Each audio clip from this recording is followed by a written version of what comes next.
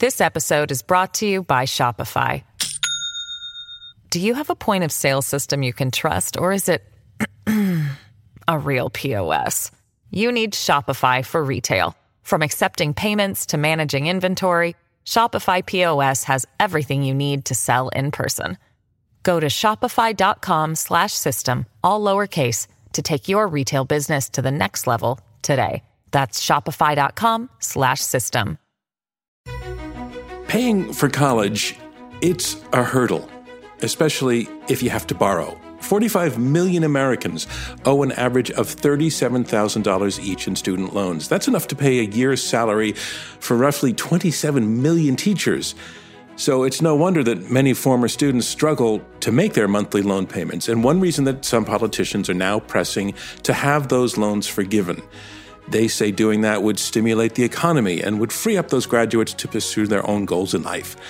Others say it's a terrible idea, that canceling student debt would burden all taxpayers with the costs of college, whether they went to college or not, that it would do nothing to address the soaring costs of higher education, and would benefit wealthy borrowers who don't need their student loans canceled. So here's the debate. Should America forgive student debt? Arguing for the yes answer to that question is Ashley Harrington, a federal advocacy director and senior counsel at the Center for Responsible Lending. Her partner in the debate, Dalia Jimenez, a professor at the University of California Irvine School of Law and director of the Student Loan Law Initiative.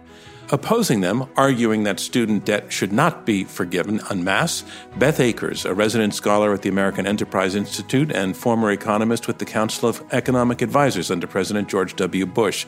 Akers is also co-author of Game of Loans and author of the forthcoming book, Making College Pay, An Economist Explains How to Make a Smart Bet on Higher Education. And her partner in the debate is Nick Gillespie. Nick is editor-at-large at Reason, a libertarian magazine, and co-author of The Declaration of Independence, How Libertarian Politics Can Fix What's Wrong with America. So here we are, all four of us together. I want to thank Dalia and Ashley and Beth and Nick for joining us live. How are all of you? I hope you're well. Well, thank you. Thanks for having us. Yeah. It's great to have you. And let's just get started with round one. Round one is comprised of opening statements from each debater in turn. Our motion, again, is forgive student debt. And first up to speak for the motion, here is Ashley Harrington. Ashley, the screen is all yours. Thanks, John. We must cancel student debt. We are at $1.7 trillion for 44 million people.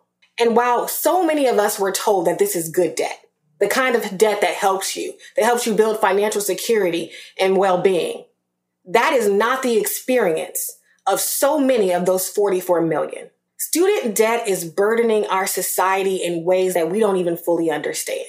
And it is disproportionately weighing on borrowers of color, Black borrowers in particular, who are more likely to borrow more, and to struggle in repayment. And that is the direct result of centuries of racially exclusionary policies and practices that continue to this day. Cancellation will disproportionately help those borrowers and other low-income, low-wealth borrowers who believed the idea that this debt would help them. But the promise of that and the promise of the Higher Education Act that Lyndon B. Johnson worked so hard for in 1965 has not been met. This is also an economic issue. Canceling student debt will put tens of billions of dollars back into the economy over the next decade. If we want to advance racial equity, if we want to provide an economic stimulus that will help everyone, because everyone is helped if more money goes into the economy. Everyone is helped if folks can buy houses, start businesses, save for retirement. That impacts all of us. It's also a solution that is so much easier to accomplish than other policy solutions. We all watched as we waited 9 months for $600 checks and another stimulus package. President Biden can cancel student debt on his own using the same authority that President Trump used last year when he canceled student debt payments and waived interest. We are at a place in this economy and in our country that is unprecedented. And so there has to be a solution that is bold and meets the moment. That's why you should vote with us to cancel student debt. Thank you, Ashley Harrington. Our next debater will be arguing against the motion to cancel student debt. Here is Nick Gillespie. Nick, the screen is yours. Thanks very much. I come to this as a beneficiary of student loans. I took out student loans to pay for my undergrad, as well as my master's and PhD level programs. And without student loans, I may not have been able to go to college, or certainly not in exactly the same time frame. So I understand the program and I've benefited from it. I'm urging you to join myself and Beth to say, no, don't cancel student debt en masse. And the reason why I'm saying that is because we are mistaking an aggregate number for the effect on individual people, which is generally extremely beneficial and very manageable. So let me put some human face on that. About 56% of people who graduate with a BA have some student loan. The average student loan is about $28,800, according to the College Board. The median is actually significantly lower, but let's use that higher average number. At current interest rates for student loans, for federal student loans, you pay it back in 10 years, that works out to about $275 a month. What happens with that? When you go to college, you increase your lifetime earnings somewhere between $250,000 to $1 million. Depending on, there are many, many other measures that are somewhere in between that, but it is a smart move to go to college, and it is a smart move to take out $28,800 in order to do it, because you're going to be making so much more money. One of my colleagues at Reason, Peter Suderman, has noted that annually a college graduate makes about $17,000 more per year than a high school graduate. I benefited from that. I was able to enrich my human capital on that. You'll hear from people like Bernie Sanders that he's met people who have $300,000 in student debt. Half of all the dollars in student debt is for graduate school, and much of that is for things like law school and medical school. We don't have to forgive people's debt if they're going to law school or medical school, right? Or graduate school, more generally speaking, I would say. And we don't have to forgive everybody's debt because some people are struggling to repay their debt. I like the idea of helping poor people. I grew up lower middle class. I benefited from some financial aid. It helped me get to a place where now I'm paying far more in taxes than I would be otherwise. At my current state, I do not need relief from student debt, from either that of, my kids or whatnot. And it would be insane in a moment when we have a unprecedented national debt to say people who are making $100,000 a year, $200,000 a year, $1 million a year, hey, you don't have to pay your student debt, which is the type of proposal that's in front of us. If there are targeted people who we can help, give them more money so that they can get the opportunity to participate more fully in society, that means lower income people, that's a different issue than saying, you know what, let's forgive millionaires and their kids their student debt. Rather focus on the benefits of going to college, taking out debt to get through it, and then figuring out how to live the life that you want to as fully as possible. So don't forgive student debt for everyone. If anything, what we need to do is to make college more affordable in ways that getting rid of student debt won't even address. So please, don't cancel student debt. Thank you, Nick Gillespie. Next up on screen, she'll be making an opening statement in support of the resolution Forgive Student Debt. Here is Dalia Jimenez. Dalia, the screen is yours. Hi, thanks everyone. I'm going to agree with Nick on the proposition that student debt helps many. It helped me as well as an immigrant, but it really doesn't help everyone. And it particularly disproportionately does not help Black and brown students. Black families earn just 80% of what white families with the same level of education do. And Black women earn just 63 cents on the dollar that is paid to white men with the same degree. So they have to obtain the same or even more credentials than white people do to earn less than they do. And they begin, because of centuries of racial exclusion, they begin behind.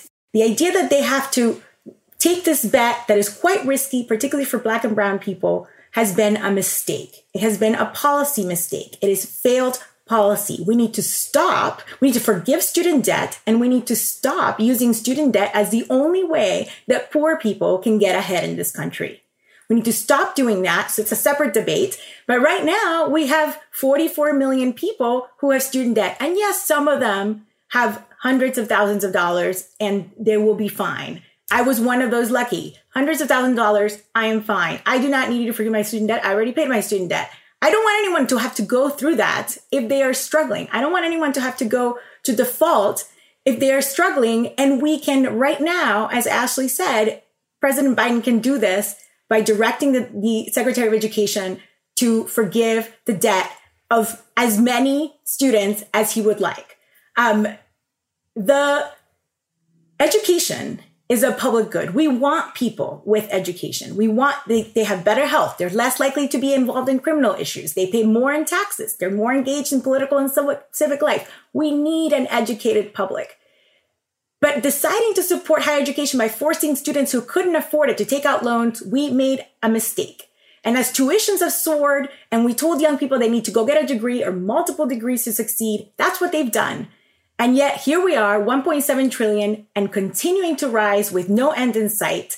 And now we are in the middle of another crisis where Black and brown people are affected disproportionately. And we have, right now we're sort of at a stopgap. People are kind of, many of them are holding on to see what happens. This is the time to do it. We have other programs, in income-driven repayment, et cetera, which are essentially on paper, a kind of cancellation. But really, it's a cancellation only for people who can jump through a million hoops, who do the right paperwork every year, and only if they do this for decades, literally. And it is just wrong to tell these people that they need to hold on for this long in order to forgive their student debt, which they are struggling with paying, and it would affect the economy positively immediately. It would actually put a number of people, Black and brown people in particular, into positive wealth territory, where right now they're in negative wealth. We are also spending way too much money to service this debt.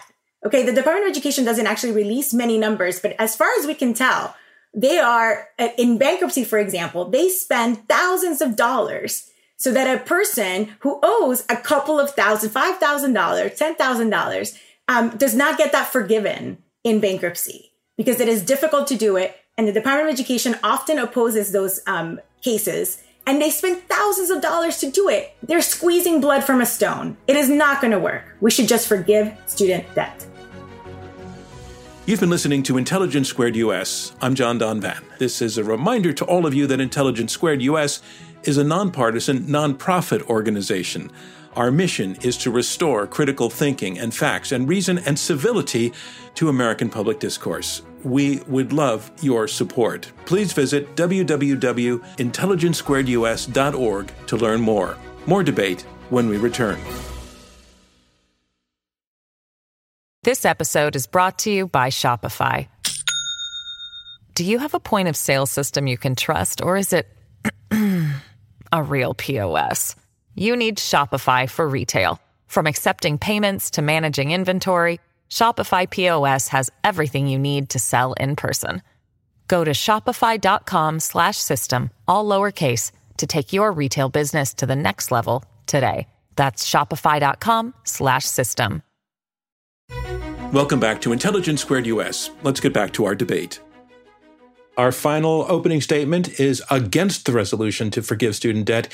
Beth Akers, the screen is yours. Thank you. Forgiving student debt. It's the policy sledgehammer that we have now on the table as a solution to all that ails higher education. The problem is that what we need is a much more nuanced solution. And there are two primary reasons for that I want to argue right now. First, people with student debt are not this homogenous group of economically downtrodden individuals that is often characterized in the media. What we know is that children from higher income families actually take on more student debt than children from more disadvantaged families. That's because they go to school longer, they go to more expensive schools, and they often go on to graduate school. The other fact is that more than half of the outstanding student loan balance in the economy today is held by people who are in the top 40% of the income distribution. What that means is that if we were to forgive this debt, this would be a hugely regressive policy. Yes, people with low income would benefit, but people with high income would actually benefit statistically much more. To me, that's a very poor way of crafting a solution. And the last thing is that we see that people who are defaulting and actually really struggling on these loans are not those 6-digit borrowers that you often read about in the newspaper. What we see is that the ones who are hurting are people with small balances. Statistically, the people with less than $5,000 in student debt are the most likely to default on their student loans. That's because they don't have the benefit of a degree to go out into the labor market and have the extra earnings to make that repayment affordable. Here's the other thing I'm worried about. If we do this, things are about to get way worse. So we've had my fellow debaters referencing tuition inflation as a problem, over borrowing, people using the loan system to finance their entire education. These are concerning things today. What happens if we wipe away all of the student debt today to the student who's going to college tomorrow? If we have mass cancellation today, very likely in the next few years, we're going to have tremendous pressure building up on politicians who will just go ahead and do that again. The next effect of that is that we've got colleges with students coming to them saying, I've got all this cash to spend through the federal lending program, and the colleges are going to increase their prices. So the problem of out-of-control tuition inflation that we're already seeing today will only be exacerbated by the problem that people are able to borrow with the expectation that they're not going to have to pay it back. So we're compounding the problems that we all see as core problems today. And that's why I think that we need to vote no student loan cancellation. We need a much more nuanced solution. Thank you very much, Beth Akers. And that concludes round one of our Intelligence Squared debate, where our resolution is forgive student debt. And what I think I heard in the opening round was definitely some areas of agreement. I think everybody on the panel agrees that college has become ridiculously expensive. I think everybody agrees that college, at least in theory, is a ticket to a better life, to more opportunity, potentially to higher incomes, depending on their status and situation. So there's some agreement there, but there's clearly disagreement on the past and the present effects of the loan programs that have been in effect since the mid-1960s. And I want to take to you, Ashley, the question, your opponents are, what I hear them opposing is a kind of present-day mass forgiveness of debt, which is to some degree on the table as a result of recent political campaigns in the Democratic Party. And your opponents are saying across the board doesn't make sense. We should be targeting individuals if we're going to forgive because not everybody needs it. Then I heard your argument really focused around people of color being those who are the ones who are challenged. So my question to you is there some actually room for agreement in the sense that you're not actually arguing either for across the board, because your focus seemed to be on people who were more challenged by being economically marginalized? So what about that? Across the board is the way to go. And that's for a number of reasons. I tend to be optimistic and think that we live in a country where we can implement and have more than one policy solution at a time. We can absolutely cancel student debt and make lives better for millions of people and help the economy and do something about the rising cost of college and the affordability crisis. Because what's driving up tuition will not be canceling student debt. It's going to be the budget holes in the state government budgets, like after the last Great Recession, and all of that, and some of that cost being passed on to students and families. It's the lack of accountability for for-profit colleges in the system that raise tuition for poor quality products and are responsible for most of the defaults and non-completions. So there are other ways to deal with the rising cost of college as being passed on to students and families, doubling the Pell Grant, that we can do, and we can do these things simultaneously. Also, let's remember, income and wealth are not synonymous. And it is a very different experience at the same income level when you have generational wealth and you don't. And most people of this in color in this country don't. Black families have 1/10 of the wealth of white families.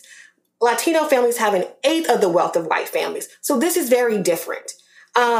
I think we have to remember to put this in context. And so across the board is best, because whenever a barrier is placed, whenever we make someone prove they are deserving of something, I want to be very clear. The only people that we make prove they are deserving of something in this country are poor people when we want to give out benefits. We make people prove they deserve to have benefits, but we don't do that any other time. So when you put up barriers, you automatically are putting up barriers that are going to leave out the marginalized, the vulnerable, right? That's the same thing that we see. Dahlia was talking about the problem with the income-based forgiveness. Only 32 people have gotten IBR forgiveness. Very few people have gotten public service loan forgiveness. So, Nick Gillespie, what I think I hear Ashley saying is across the board is sort of the way to get it done, because I think what I heard Ashley arguing is that it removes the barrier for people to have to prove that they need it if the program can be just... And John, I just want to say, we're advocating $50,000 of cancellation per borrower. Okay, which is going to take care of most undergraduate. Only 2% of undergrads have more than 50% in student loans. But again, as Beth was talking about, people, that includes a huge number of rich people. And by rich people, let's say people are making 50% more than the median household income, $90,000 or $100,000. There is no reason on God's green earth that wealthy people should not be paying their way. And when they take out loans, or their kids take out loans, they should pay them back. We do not have an unlimited amount of money that the government can simply start saying, we're going to start paying things off. Debt service for the federal government is already the third largest annual item on the federal budget, and it's going to soon be bigger than Medicare and defense spending. We should live in a society where people with means pay their way, and then we help people who need help in order to participate fully in society. I mean, I want to jump in there on this idea that, the rich people are taking advantage of student debt. And maybe they are, but the point is that they're rich. And so they have wealth to fall back on if they're in default. The rest of people do not. If we forgive $50,000, 93% of the lowest income Black households with student debt would experience total debt relief. And 75% of all borrowers would not owe any money. Would people who have wealth and or high incomes also get some of that debt forgiven if you do it as an across the board? Yes. And you want them to pay, we have a system to do that. It's called the tax code. Okay, if you want them to pay, you take the money out that way. In doing means testing or some other way of basically putting hoops and hurdles in front of what is primarily Black and brown people, in order for them to get forgiveness for a debt that we never let go. Student debt, federal student debt has no statute of limitations. The federal government can take your Social Security money, can take your tax refund. I mean, this is just, it's draining young people of hope. We need to do it just so that they have hope. And it cannot just be to forgive student debt. I agree with Beth. We can't just do that and then continue on our merry way. We're just delaying the inevitable of the same thing happening again. No, we need to change how we fund education. And we need to do that by actually looking at what colleges or what schools are actually helping students and funding them, not funding individuals and not funding for-profit colleges through individuals. The conversation here matches the conversation that I see more broadly on this issue, and it's suggesting that student debt as it is today is totally inescapable. You may even have heard that you can't even get rid of student debt in bankruptcy. But the reality is that that's because we already have in place a safety net for borrowers that makes it so that if monthly payments are unaffordable, they can be lowered based on how much you're earning without penalty. If those monthly payments remain unaffordable for 20 years, a borrower then has their entire balance forgiven, and we are about to see with the passage of the stimulus bill that there is no longer a tax bill that comes along with that for the people who receive that benefit. This is a huge benefit, and it's actually very well crafted to ensure that somebody who goes to college, makes that investment, but doesn't see that return, they're not stuck underwater on their student loans for their lifetime. What kind of sort of realistic, real-world monthly payment are we talking about a person needing to make? Is it sort of in the $75 range a month or more in the $400 range a month? The monthly payment is a fixed percentage of their disposable income, which is calculated as the excess over some modest level that is set aside for earnings. for living expenses. The problem with this program is that there's a variety of different parameters. Different people have different eligibility for different rules. It's a mess, and it absolutely needs reform. But that reform is the sort of nuanced solution that I'm talking about. So I want to take the scenario you paint to Ashley, because Ashley, what I think I hear Beth saying is that even for people who are burdened, she's suggesting there's a way to survive it now, and ultimately a way to get out from under it, though it might take a couple of decades, but that it sort of a suggestion that it's livable as opposed to crushing. So what's your response to that? I mean, I think surviving, right? Why wouldn't we want people to thrive? Why wouldn't we want our economy to thrive? 20 years into repayment, the typical Black borrower still owes 95% of their original balance. All right, Beth, I want to take a question to you. Your opponents, again, I think in Ashley's opening comment, she's sort of alluding to the idea of an individual's education not just being about that individual, but it's actually a public good, that individual, number one, if by being educated, number one, can be a taxpayer, contribute to the economy, just contribute socially. And also that being relieved of the tax burden frees that money up to become a stimulus in itself in the economy. Now, Ashley didn't say it would pay for itself fully, but she said that it's a positive benefit to the economy to have people have more money in their pocket to be able to spend more. I just want to ask you to address that part of her argument. Sure. So this is a common belief that student debt would actually be a really effective stimulus, which is particularly important right now. We're in a depressed economy. The problem, again, is actually what I mentioned before about the regressivity of the policy. When economists craft stimulus programs, they cut checks and send them to people who have the lowest income in the economy. Because the way that stimulus works is that you need people to go out and spend that money and for it to actually have a stimulating effect on the economy. When you give money to more wealthy people, that has a lower multiplier. They go less into the community and spend, and it creates fewer jobs and fewer sales and things like that. And so student loan cancellation has that same problem. Since a lot of it goes to very well-off people, it's really inefficient because they aren't the ones who are going to go out and stimulate the economy. The other problem is that, let's say we were to forgive the whole thing. That's $1.7 trillion. Student loans are totally different from that number, from what people see on a month-to-month basis. So we may be alleviating a $200 a month payment for somebody with a decent amount of debt. It's costing us, again, that $1.7 trillion, but we're only getting a small fraction of that stimulus today because of the way that people have in their cash flows only have to manage a monthly payment on their student loan. So is it a stimulus? Yeah. Does it address racial wealth inequality? Yes. Does it do these things very, very, very inefficiently? Yes. And so the problem is if those are the problems we're trying to solve, there are more direct solutions to those problems than student loan cancellation. Ashley, I'd like to let you respond to that. Well, I think we've got to be very careful to say from our perch and our position in our lives that a $200 monthly payment is not hard.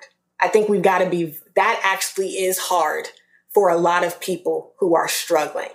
So I think we've got to be very clear about that people have different levels of what is considered a struggle. And there's a lot of people who are absolutely struggling to make their payments.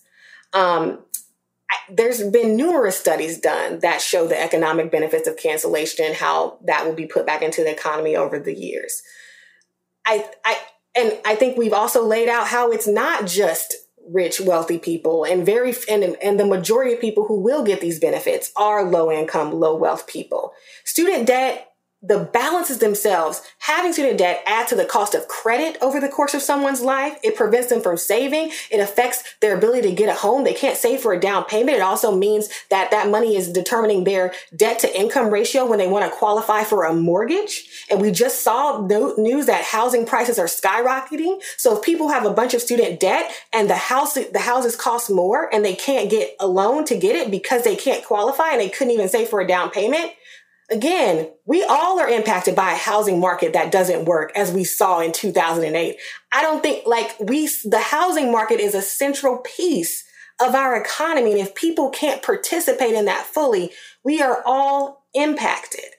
So Nick, I noted in your opening argument that you painted a different picture of what it means, at least it did for you, in what it meant to take on debt, and then how that leveraged you into more opportunity in your life. And Ashley is painting a picture of somebody being really, really constrained, really confined by that debt to be able to have opportunity in life. So, and I think there's something very compelling to the way Ashley is describing it. So, does it come down to the fact that this is really, really individual, or is there a general statement to be made? 56% of people who graduate from college have student loans. So it's a slim majority, right?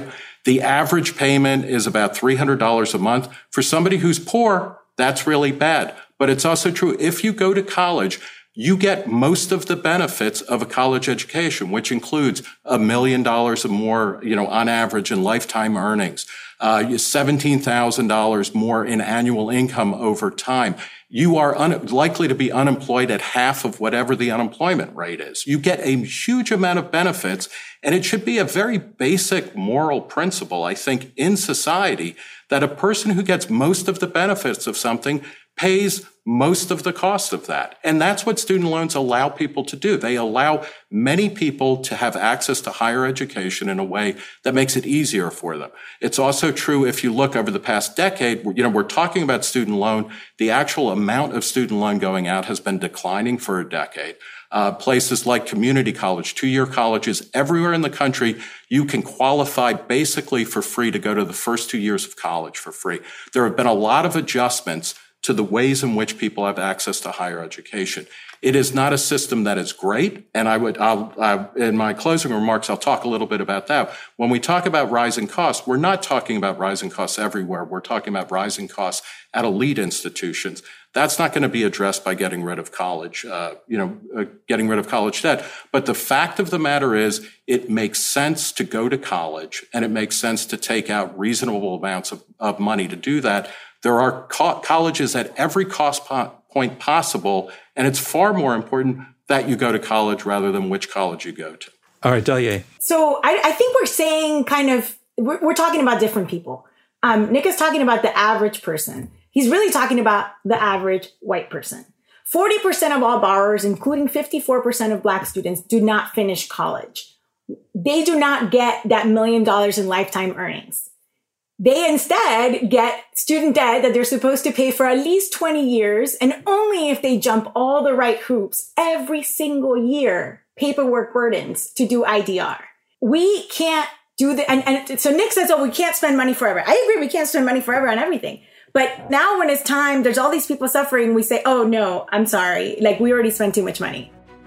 I'm John Donvan. This is Intelligence Squared US. We'll hear more from our debaters right after this. Welcome back. I'm John Donvan, and this is Intelligence Squared US. Let's jump right back into our discussion. I want to jump in with a question that is related to where we are in the conversation, but was inspired mostly by Ashley's opening, and also supplemented by what Dahlia had to say. And that is that the two of you have made the case that attacking this issue, including a broad-based solution, has the important benefit of addressing social injustice, of righting a social injustice. That, in fact, that the segment of the population that is more likely to struggle is more likely to be Black than white, for example. And there was a paper that you wrote, Dahlia, which I actually recommend, you published last year, goes into, sort of lays out a very, very detailed analysis of the situation. But there were some statistics you use. You repeatedly point out this disparity. So you're talking about students who borrow federal loans but don't complete their education and then default. So you said that happens to 38% of white students who borrow federal loans but did not complete their education's default. 65% of similarly situated Black students have the same situation. So it's roughly only 2/3 of white students are in that situation compared to Black students. And my question is, and I know this is very hypothetical, but if there were not this disparity, if it were more evenly spread, would you still be arguing for wiping out student debt? if there were not the social justice element, which seems to be really, really central to your argument, and I know that that's maybe a meaningless if, but I'm just trying to sort of get at the principle of whether it's primarily for you because of the social injustice, or is it more broadly just about education, the value of public education as a public good, et cetera?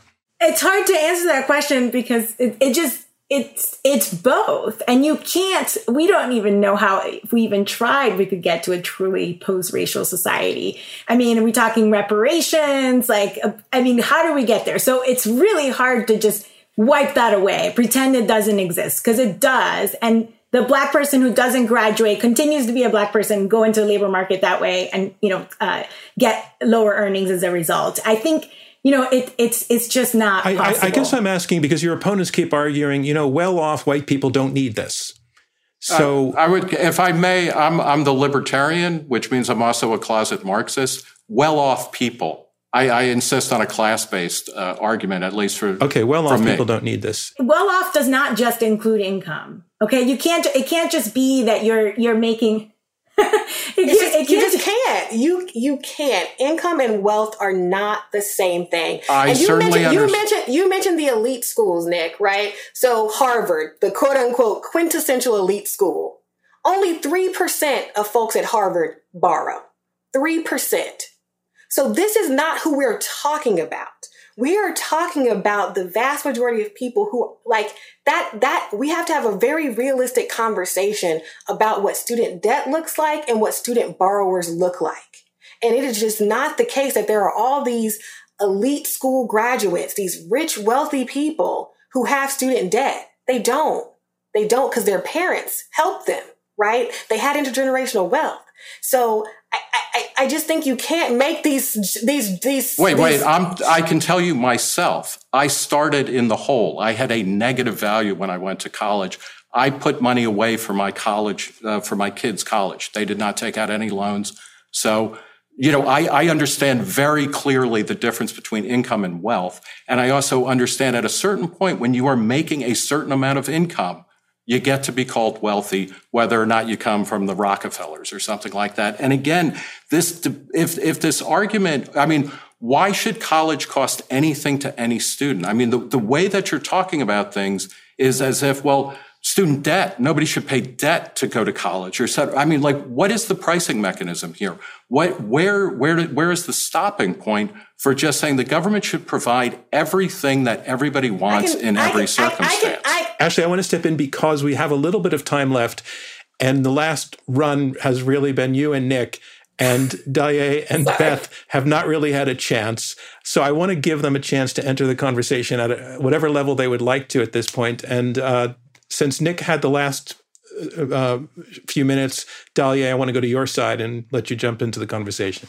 Yeah, I'm going to step back a little bit and just talk about how this is not the way we want to fund higher education. I think it's important for the federal government to be involved in higher education. It's important for them to support it.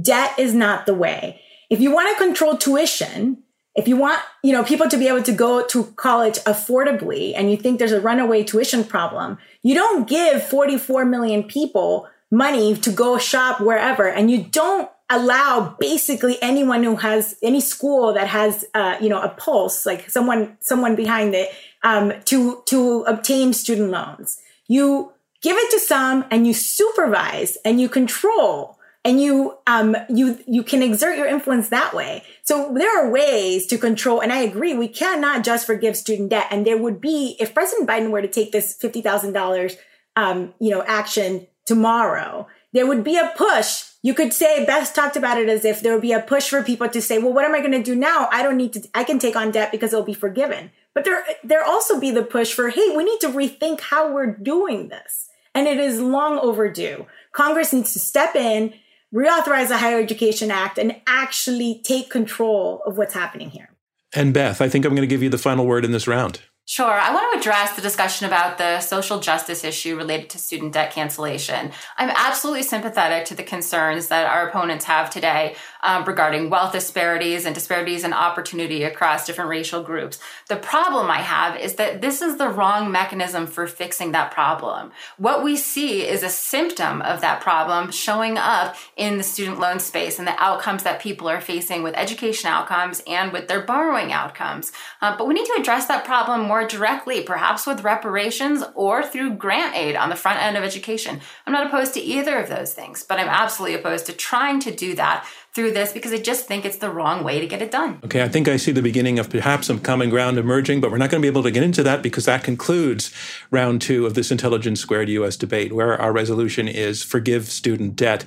Now we move on to round 3, and round 3 will be brief closing statements from each debater in turn. Those statements will be 2 minutes each. So let's move on to closing statements. First, making her final argument for the motion, forgive student debt. Here is Ashley Harrington. $1.7 trillion, 44 million people is unsustainable. It doesn't work. It hasn't worked. And tinkering at the margins is no longer an acceptable response when we are in a recession and in a pandemic. And this is a time that none of us were prepared for or ever that saw coming. It is no longer okay to just do the bare minimum and expect people to get along. They are not getting along. And our economy is impacted by it. It's not just the 44 million. It's their families, it's their communities, it's our entire society. And we can't get away from that. Yes, this is not the end-all be-all solution to society's ills or even to higher education ills.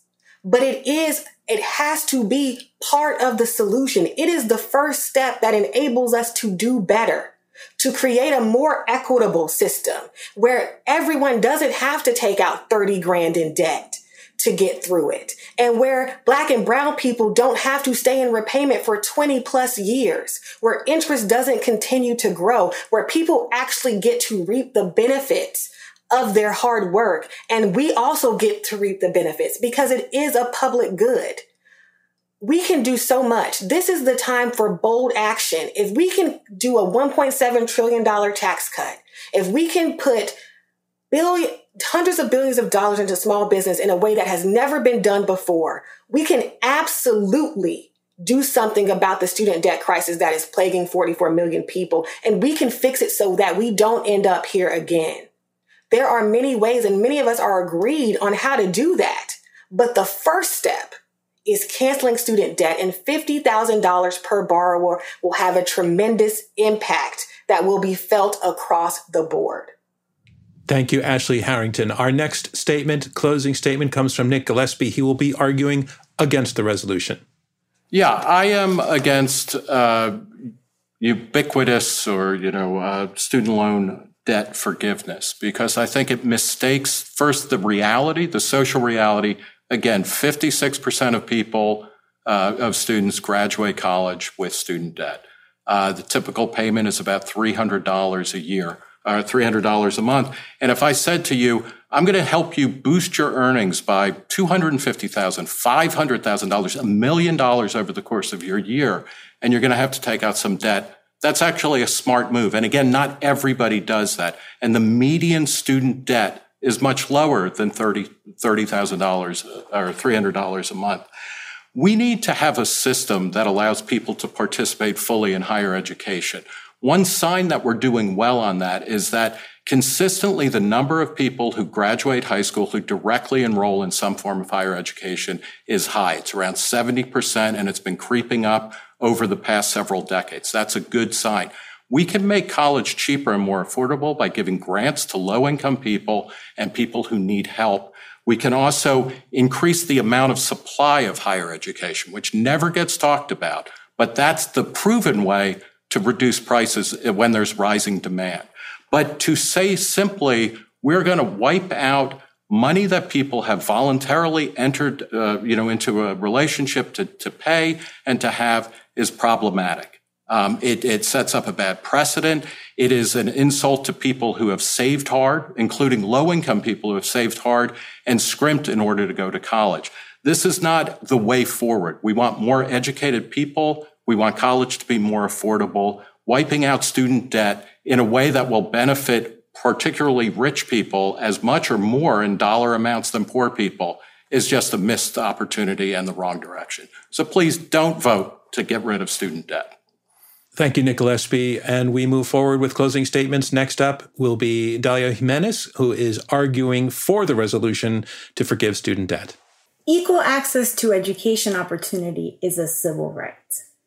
Unfortunately, we have not been doing very well in giving equal access to educational opportunity.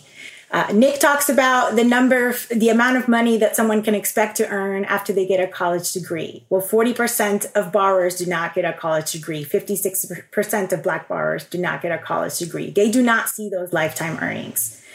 They don't see, and they never see the number that he's talking about, because that number is primarily based on white people. People earning $100,000, $200,000 a year aren't necessarily wealthy. They may be, but they're not if they don't have family wealth. And that is primarily Black and brown people who do not have family wealth. I am all for grants for low-income people and changing the way that we're doing our educational funding. But that doesn't help the 44 million people who had debt right now and the 11% who are in delinquency or who were pre-COVID. In 2019, a federal student borrower defaulted every 26 seconds. That's more than 4 times the rate of mortgage foreclosure. And keep in mind, default in the context of a student loan means that you did not pay for 9 months. In theory, the income-driven repayment programs should mean that anyone who's struggling should not have to pay because they would not make enough money. And so they might even have a $0 repayment that they might have to every year recertify for 20 to 25 years. We are making people jump through all these hoops and meanwhile paying debt collectors, debt servicers to service all this debt that may never come in. In fact, we know for many of them that debt will never actually come into their books. It is just wrong. President Biden needs to forgive student debt, and I hope that you will vote for this motion. Thank you very much, Dalia Jimenez. And finally, our last argument will be against the resolution, forgive student debt. Here is Beth Akers. We live in an economy that's largely defined by capitalism. We don't have an excess of social safety nets in this country like we see in some others. And in order for that system to be sustainable, we need to have effective mechanisms for social mobility. Higher education, college, career training, that is the core mechanism for social mobility in our economy. And it needs to be affordable. Right now, it's technically affordable because people have access to debt, but it's not completely affordable because of the risk that it puts on individuals. People need to put themselves in debt in order to make this investment and hope that it works out. We need to improve the income-driven repayment program so that we can assure people that college is not going to leave them worse off than where they started. So there's room to move forward in that dimension without just blowing everything up and going with a widespread student loan cancellation program. That's what we're against, not against targeted relief. People who are struggling absolutely deserve a bailout in this space because, like I said, higher education is just so critical to the organization of our economy in that it's the most important mechanism that people have for investing in themselves and getting to a different socioeconomic status than where they were born. Look, it is absolutely not fun to be on this side of the debate. I'm a millennial. I've got friends around me who have lots of education, lots of debt, and this does not make me a very popular person with them. But I absolutely believe that it would be the wrong thing for the country to do massive loan cancellation. And so while it's an unpopular view, one that doesn't make me a lot of friends, it's one that I'm sticking with. And I really want you to vote no, that we should not cancel all the outstanding student debt in our economy. Thank you, Beth Akers. And that concludes the final round of this Intelligence Squared US debate.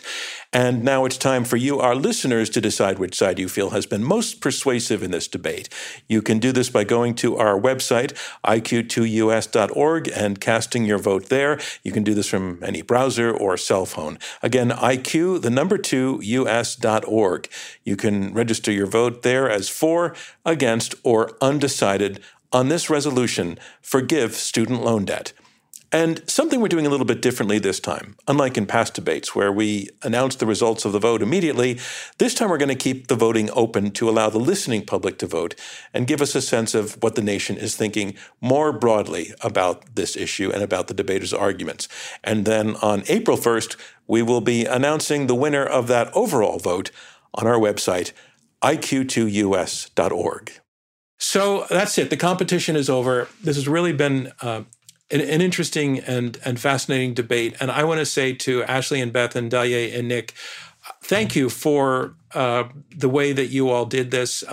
As you know, Nick, you've debated with us before, and it's great to have the other three of you joining us. I hope someday we can be doing this on a live stage in front of a live audience, because that energy can be terrific and the interaction even more powerful and robust than it was here today. But even with the way it was today, I just want to say I appreciate how clearly you were actually listening to each other, even as you disagreed with each other. That's something rare these days.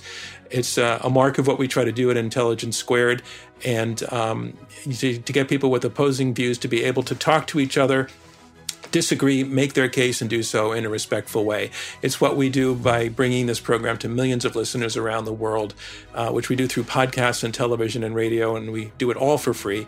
It's something we care a lot about here at Intelligence Squared, which operates, I want you to know, as a nonprofit.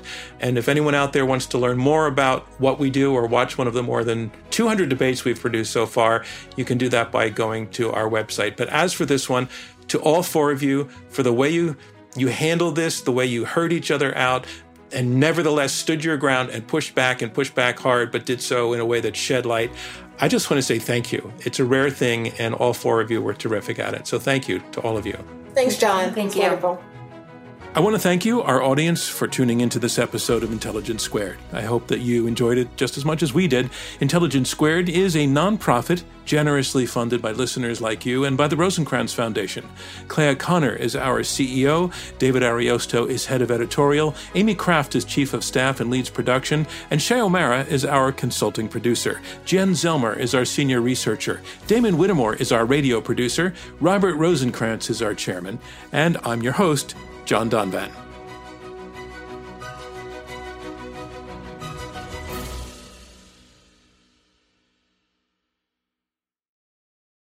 For the ones who work hard to ensure their crew can always go the extra mile, and the ones who get in early so everyone can go home on time, there's Grainger, offering professional-grade supplies backed by product experts so you can quickly and easily find what you need. Plus, you can count on access to a committed team ready to go the extra mile for you. Call, click Grainger.com, or just stop by. Grainger, for the ones who get it done.